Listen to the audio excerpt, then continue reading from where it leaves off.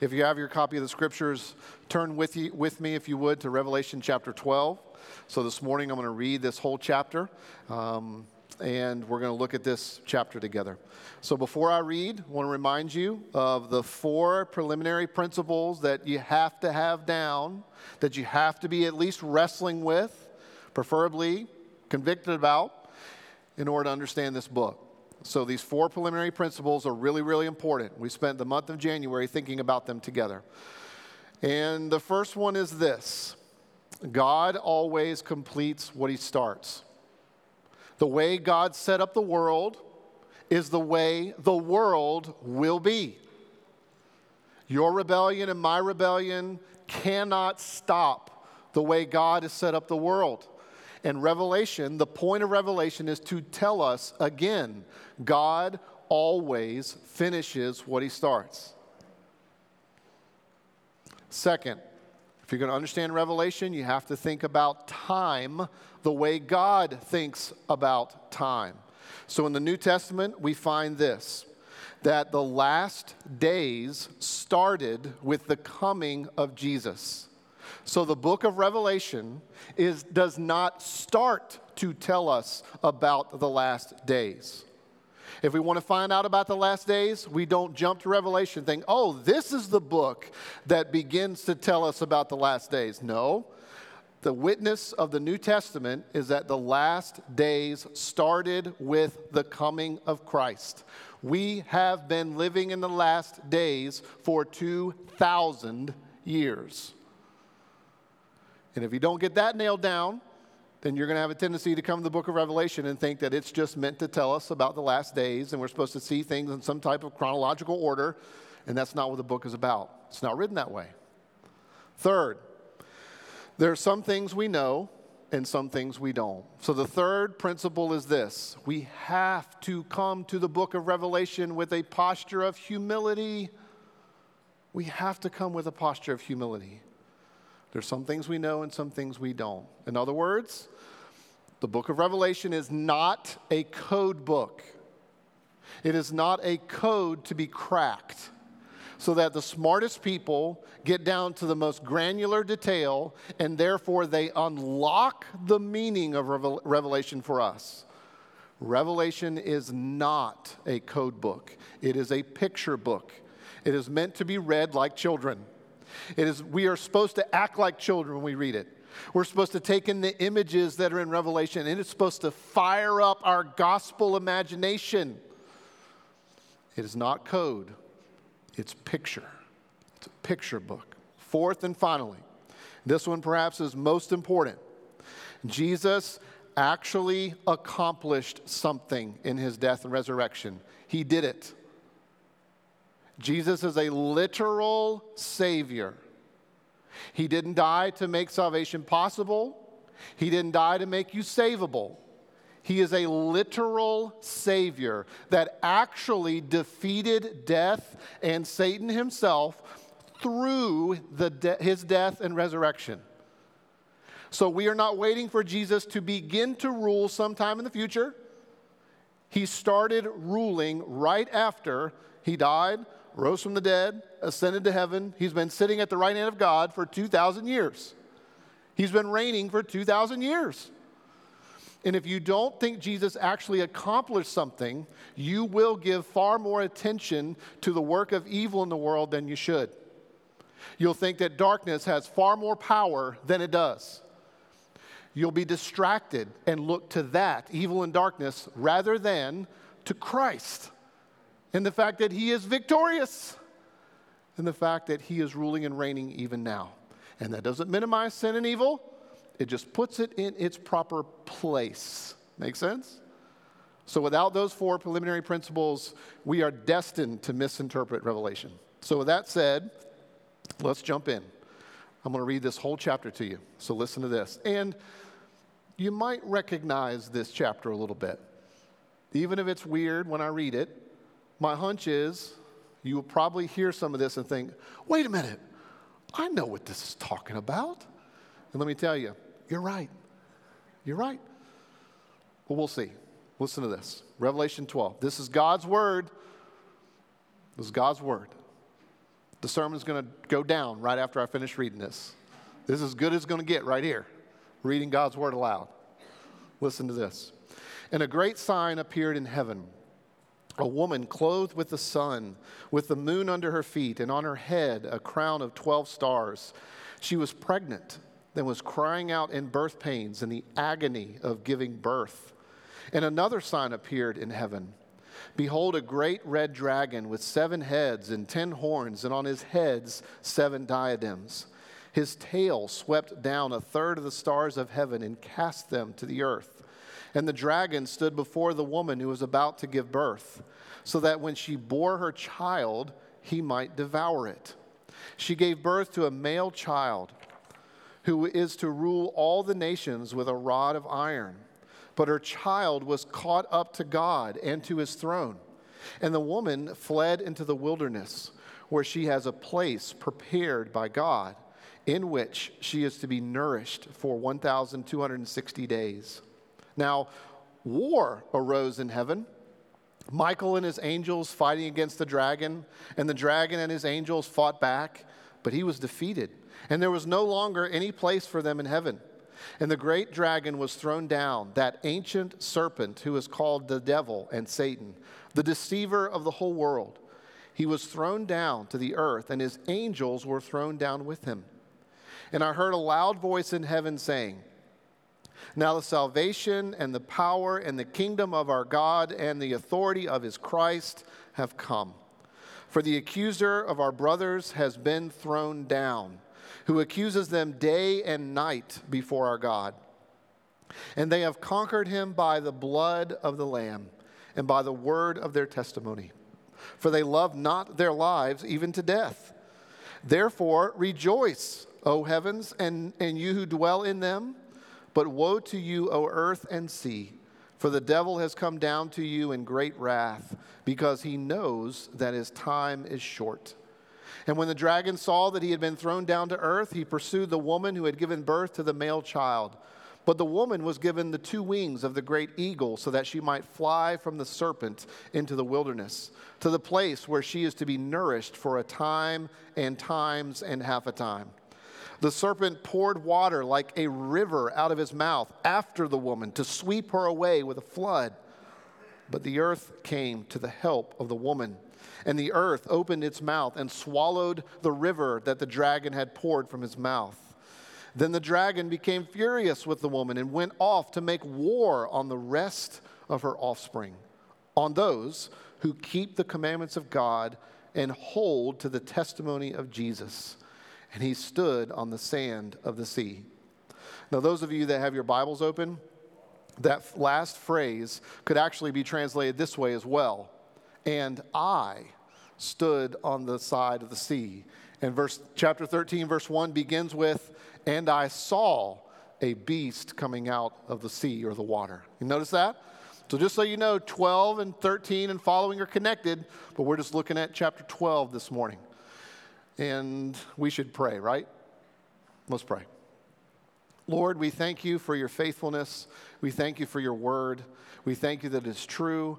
Even though, Lord, there is perhaps things that we recognize in this story today, there's probably other things that we don't understand, and maybe we won't understand.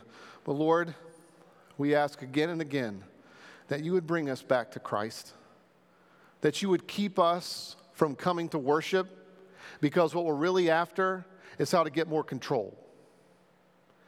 Cause us more and more to come to worship because we want to be more dependent on Christ. Minimize our ability to be dependent on self and maximize our desire to want to be dependent on Christ, on you, on the Spirit. For your glory, I pray. Amen. All right, a couple things. One, get out a fresh canvas, all right? I've said this to you every week. You got a fresh canvas out because we're about to paint some images on it, all right? Let's get ready to paint together, draw together. We're going to draw some images here that are for us. Before we do that, I want to tell you a story. One summer, I had the job of painting the old hospital in the town in which I lived. I was able to paint it with a few of my friends, but it was our job the entire summer. It took us the whole summer to paint this huge structure. And one day, at the end of doing our painting, it was my responsibility to take the brushes and the buckets and all that stuff and to rinse everything out and get everything clean so that the next day we'd all be ready to go. So I was on the side of the house where the hose was located, and there was a small little side street right there on the side, that side of the house that led up to the major road. So I was on the side of the house, I was rinsing out the brushes and the buckets and whatnot, and all of a sudden I noticed there was a car that drove up this side street. And this wasn't any normal car that I was used to seeing. It was a sports car, cherry red, convertible, top down, and the reason I looked up to see the car was because I could hear the engine. It was one of those engines that was just naturally whoa, whoa, whoa, whoa. You know what I'm talking about? Where you're like, oh my, this thing is going to get you somewhere, you know? So the car pulled up to the stop sign, and of course, what happened? What was I doing? I was staring at this vehicle. I was just gawking at this car. And that's true. It's true. What happened is that I was obsessed with looking at this vehicle and imagining what I could do in that thing. But let me tell you something else. Not only do you need to know what happened, which I was gawking at this vehicle, but you need to know what was really happening. Here's what was really happening. As I was rinsing out the brushes and my eyes began to look up at this car, the hose, for some reason, followed suit with my eyes. So I actually started soaking the car and the guy who was driving the vehicle. I was just spraying him down because I was staring at this car. And he got so mad, and that actually makes the story even better. Because he pulled up to the stop sign, and I'm just dousing him, and all of a sudden he just guns it and turns right and is like, you know, screeching out, like spinning out, fishtailing in the road, and took off, which that was better than just looking at the car, is to see what it could do, right? Look, there are things that we have to think about in life where we look at what happened, but then we really find out what was really happening. Does that make sense? What happened is that I was staring at the car, absolutely true. But what was also happening is that I was soaking that guy, and I was getting, it was really embarrassing after the fact. When we look at this in Revelation 12, I need you to understand that we're going to look at what happened and also what is really happening here, okay? Does that make sense? That's where we're going this morning. So we're going to jump in. Look at what is happening. So in the first 6 verses, John identifies 3 characters for us. There is a woman, there is a serpent or a red dragon, and then there is a child, right?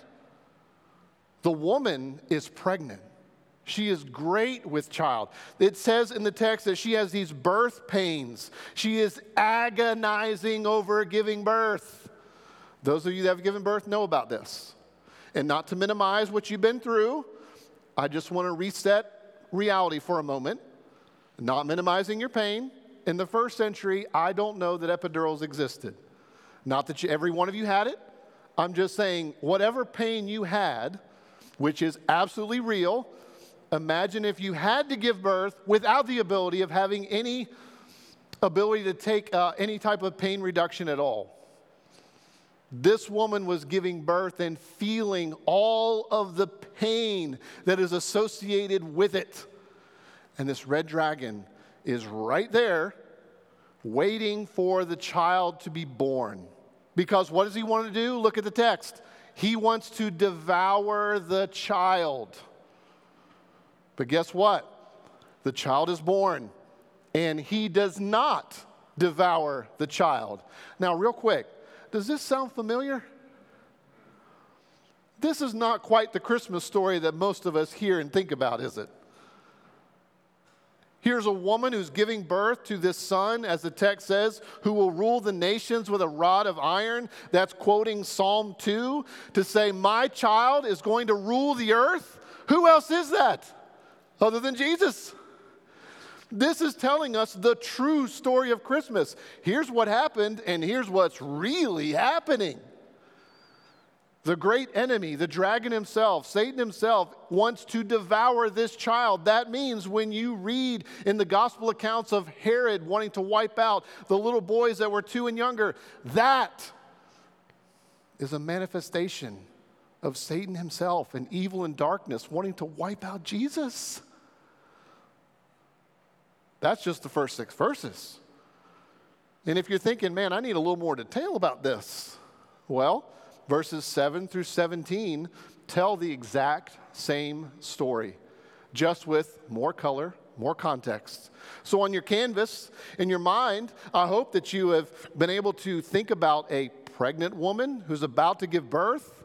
I hope that you've been able to draw a great red dragon. And I hope you've been able to draw this beautiful child that was born that the dragon wasn't able to touch, so that his plans were thwarted. 7 through 17 tell us the same story again with just more depth. So you get to add more things onto the canvas. So let's go through this, verses 7 through 17. And this is where John starts. Hey, way back, there was a war in heaven. That's how verse 7 starts, right? There was a war in heaven. And there was this serpent, this dragon, which we find out in verses 7 and following, that this is actually the devil. This is Satan himself. And he was at war in heaven, and he lost. He didn't win. So he was kicked out of heaven. Remember the angel of light that we saw falling in previous chapters? Yeah, we're just learning about that again. Here, Satan was kicked out of heaven, and he came to earth. And why did he come to earth? To wreak havoc everywhere, to cause destruction everywhere, to deceive people, to try to gobble up Christ and devour him, to squelch him, smash him, get rid of him. But it didn't happen. So what did he do? Well, because he couldn't kill the baby, he decided that he would go after the offspring of the woman. She gave birth. She ends up going out into the wilderness. We find, which we'll talk about more in a minute, that she was there and she was preserved and nourished, but the enemy, the dragon, came after her offspring. And it specifies toward the end of verse 15, 16, and 17 that he was pursuing those who were living by the reality of her son, that were proclaiming him and obeying God. In other words, their lives were defined by what she gave birth to, her son, Jesus. To say this evil serpent is now coming after the followers of this man, this child that he couldn't kill, the followers of Christ. That's what's going on in this chapter. Follow that? How's your canvas? Got some things to imagine and put on there? It's pretty amazing, isn't it? Well, now let's think together about the whole thing of so what? What difference does this make in my life? If this is what was really happening at the birth of Christ, and actually this is what really happened when Satan himself was kicked out of heaven, and this is what he's been doing for a long, long time, what does that mean for me? What does that mean for me? Well, let's start with a general observation. And then we'll get to good news, to bad news and good news, all right? So that's where we're going. General observation. This is the best time that I knew to say this. I couldn't say it at the front of the series because it wouldn't make sense. But this, I hope, is the moment where it will make the most sense to you. Revelation is not written in chronological order. You can't interpret it that way. John was exiled on the island of Patmos, remember? He was exiled there and wrote this book down, the visions that he received, somewhere between the 70s and the early 90s of the first century. John writes this vision which is about something that occurred chronologically 90 years before chapters 1 through 10, 1 through 11. You get it? When you come to the book of Revelation, the question is not what happens next. The question is always, what does John see next? What do we get to see next? The book is not written chronologically. It's a picture book to put things together. Second, so let's go to some bad news. And when I say bad news, what I really want you to hear is what is true. Okay? So we're going to look at bad news, but I really want you to receive this as what is true. So here's the first one. What is this passage teaching us? Why is this relevant to my life? What difference does it make? Well, here's what's true, and it may sound bad, but it's true, so we got to live by this. Satan himself has been behind all the opposition that is to God that has ever happened in the history of the world. All the famine, all of the disease, the plagues, persecution of God's people, trying to take out Jesus at his birth.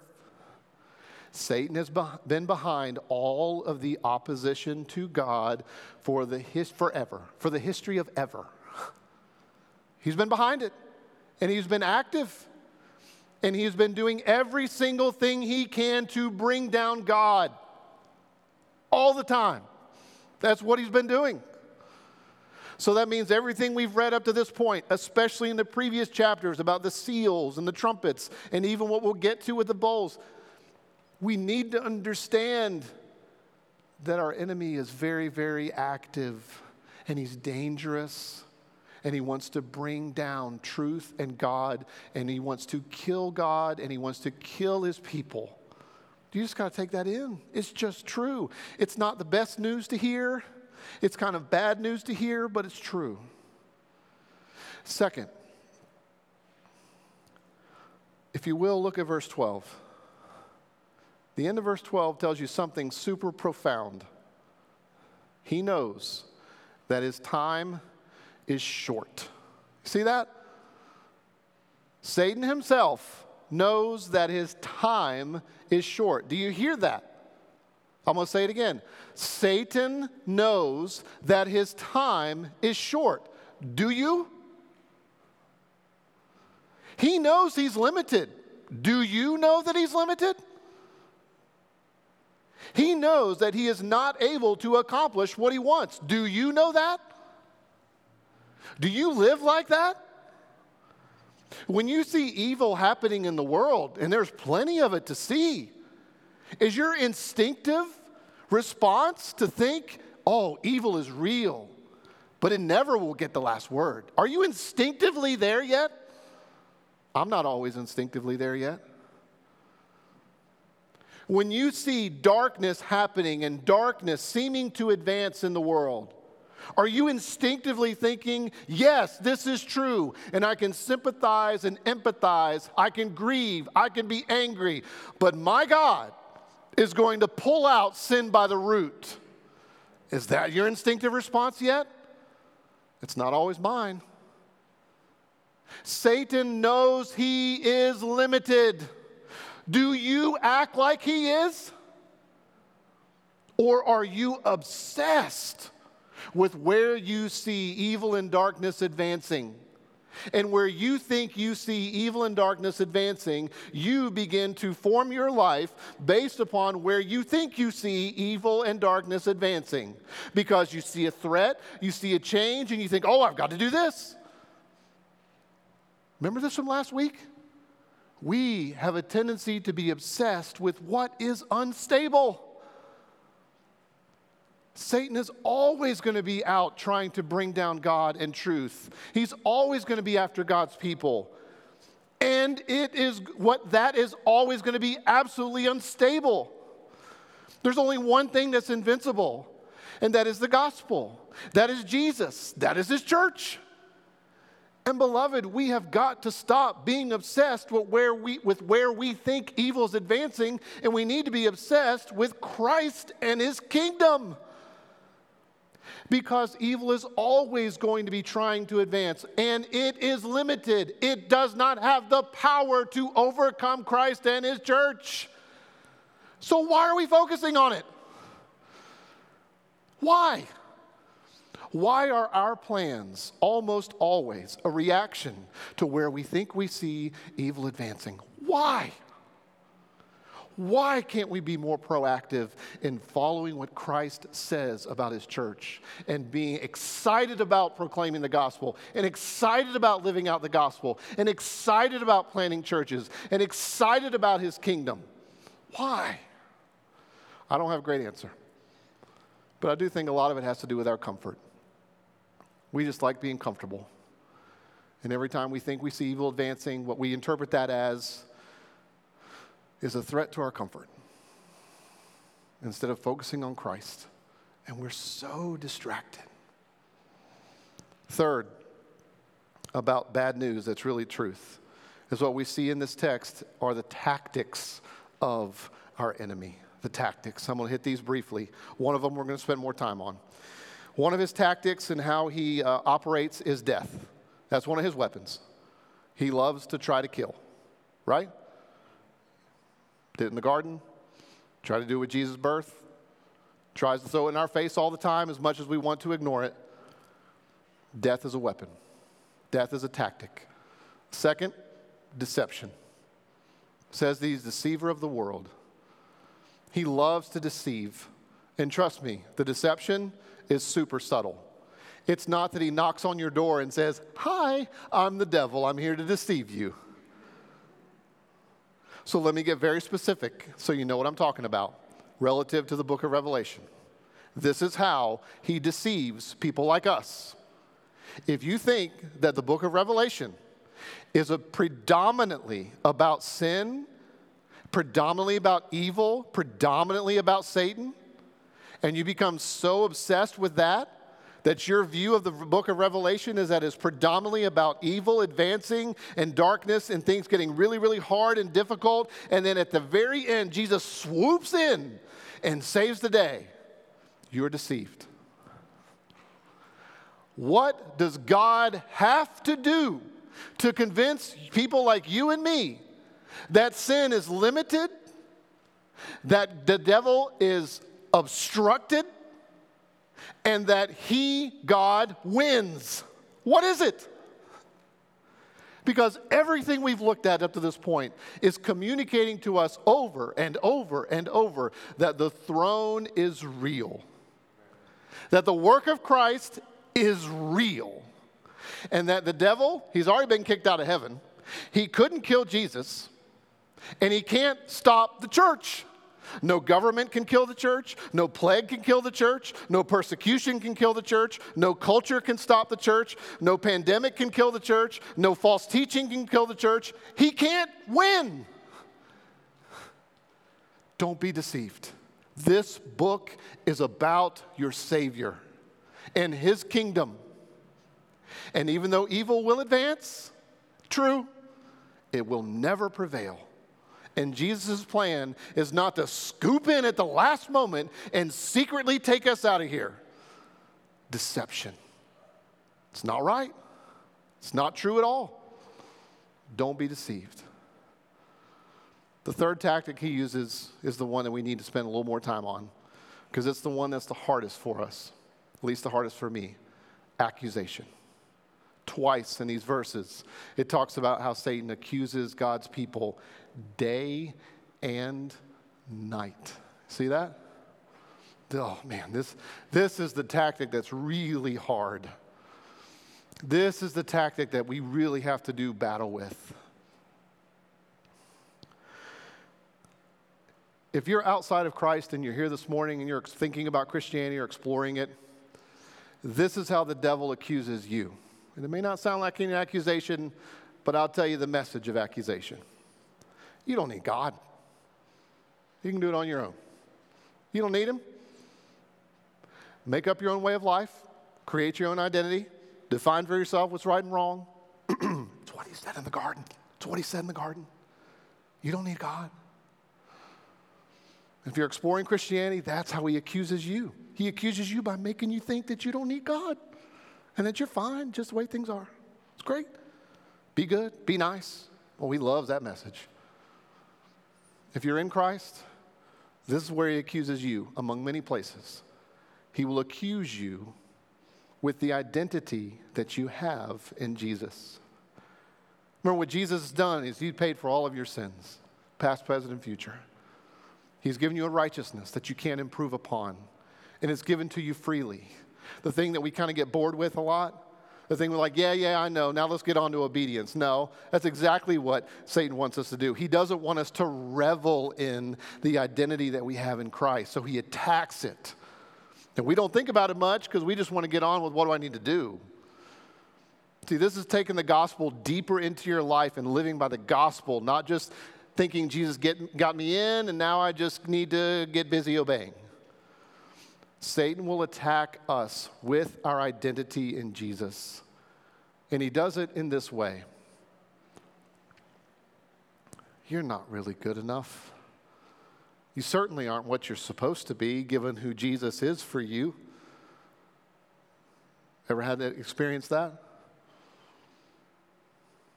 You're not what God says that you are in Christ. I mean, just look at your life. And that has all kinds of forms. It takes all kinds of shape, right? It's those of us that grew up in homes thinking that I never could be what my dad or my mom or my grandparents or my coach or my teacher, fill in the blank, wanted me to be. Never been good enough for fill in the blank. You ever felt that? Accusations. It's how Satan is continuing to get in your head and make you think what Christ has done for you really isn't enough because you're still not measuring up. I heard a song recently that had this lyric.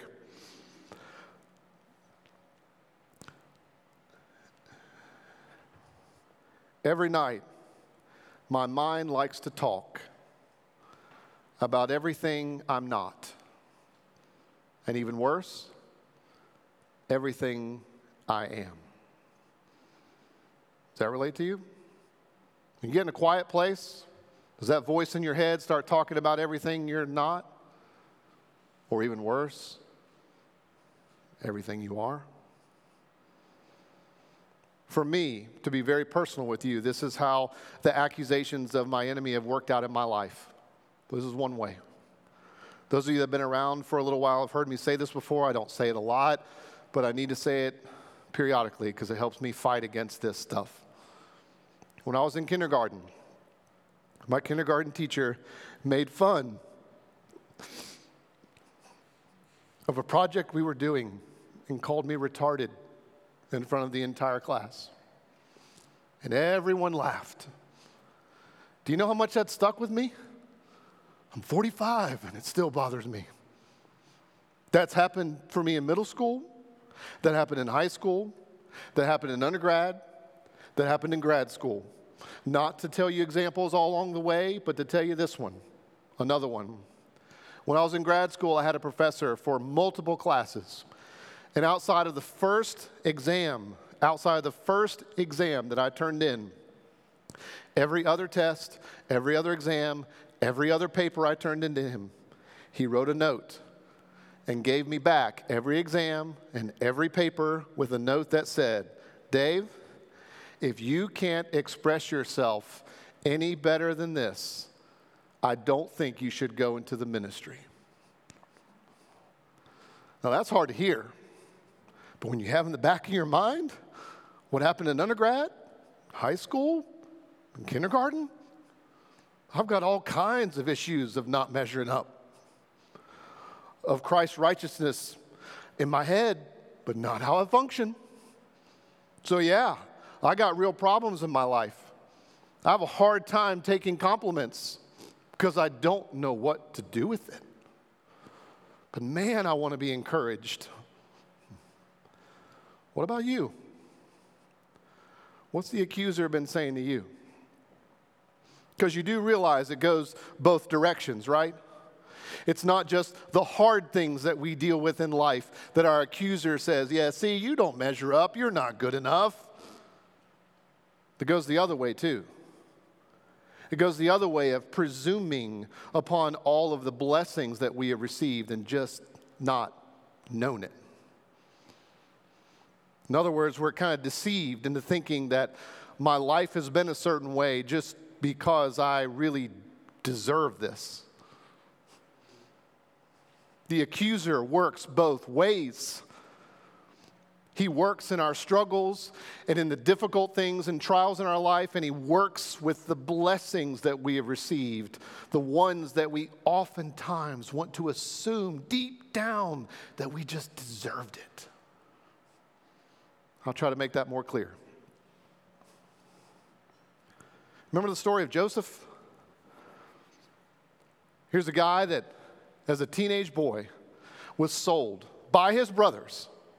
And then they concocted this plan to show their dad that he was actually dead. He got attacked. He was sold as a teenager, went to a completely different culture, and then ended up in jail for something that he didn't do. Remember that? Can you imagine the voices that are operating in his head? Can you imagine the struggles that he had to deal with? Being abandoned by his family, being all alone, being thrown in jail for something that he didn't do? Do you think he had voices in his head saying that he was never good enough? Come on. On the other end, what about Timothy? This guy in the New Testament? This guy that Paul talks about? This guy that had his mom and grandmother teach him the gospel? My goodness, he lived a privileged life, didn't he? He had his mom and his grandmother who taught him the gospel from an early age. And more than that, guess who his mentor was? Paul.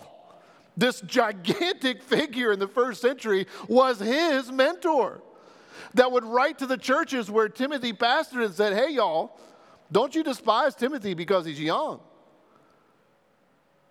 Can you imagine that? Now, I'm not saying that we have evidence that Timothy presumed upon all those blessings that he received. Neither am I saying that Joseph didn't overcome the things that he went through. The point was, God is at work. It took an extraordinary act of grace for Joseph to say at the end of his life to his brothers, you meant this for evil, but God meant it for good. That is unbelievable. Isn't it? Joseph took whatever accusations he had to Jesus into grace. And those who have been blessed, how many times do we just live as if it's just the way it's supposed to be? And we forget that we don't deserve a single blessing. And yet how much we presume upon them. And deep down, we really think that we deserve it. We did something to earn that, to live in it. So we did the right thing, said the right thing, knew the right people. Beloved, what are you going to do with these accusations? Put a pin in that. Here's the good news for you. This is the greatest Christmas story we could ever hear because it's got the birth of Jesus, it's got Good Friday, it's got the joy of Easter Sunday, and we end up at the throne. Look at verse 5 and verse 10. John gives us this quick little hint. The baby was born, and he ended up being caught up to God and to the throne. Then verse 10 works it out. So what are we doing? We're celebrating that Jesus is on the throne. It's not someday that he will get there. It's that he's there, the present reality that he is reigning. This is a tremendous story, a tremendous Christmas story because it's got everything in it. Secondly, this. The wilderness and exile is a place of protection and growth. We can only touch on this briefly. The woman was taken into the wilderness. Around verse 6 and 14, it tells you that. And it was there that she received nourishment. It even says that she's there for a definitive period of time. Now, this whole thing is marinated in Old Testament imagery and language. It's talking about the imagery of being in the wilderness, not yet arriving home, where God provides daily manna, where God provides protection, where God was constantly nourishing his people.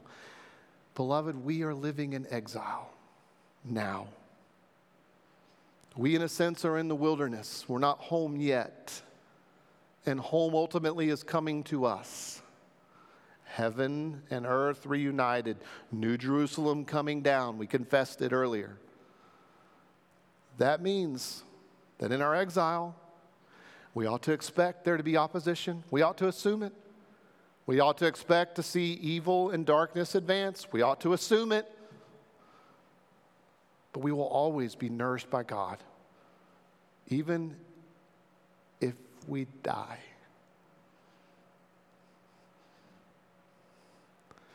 The wilderness and exile is a place of growth.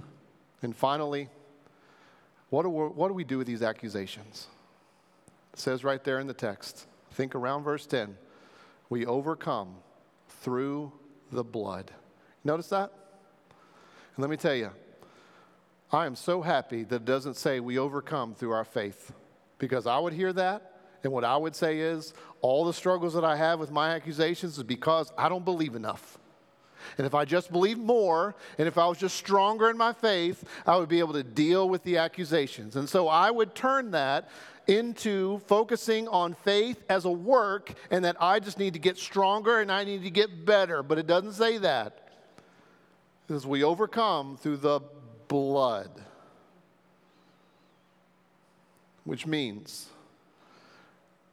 that Jesus' death and resurrection is the only way to overcome these accusations of the enemy. And that means that Jesus' blood is stronger than whether I'm smart or not. That the blood of Jesus is greater than what I've accomplished or my greatest failings. It means the blood of Jesus is greater than the most challenging struggles I've ever had. And it is greater than all of the blessings that I presume upon, that I might not even know it. And that works into me humility and confidence. Humility because my life ain't about me. And my accomplishments aren't really about me. And my failings don't really define me. And my intellect, or lack thereof, doesn't define me. And it gives me confidence because Christ does. And his gospel is invincible. And his kingdom will not fail. And he will be all in all one day.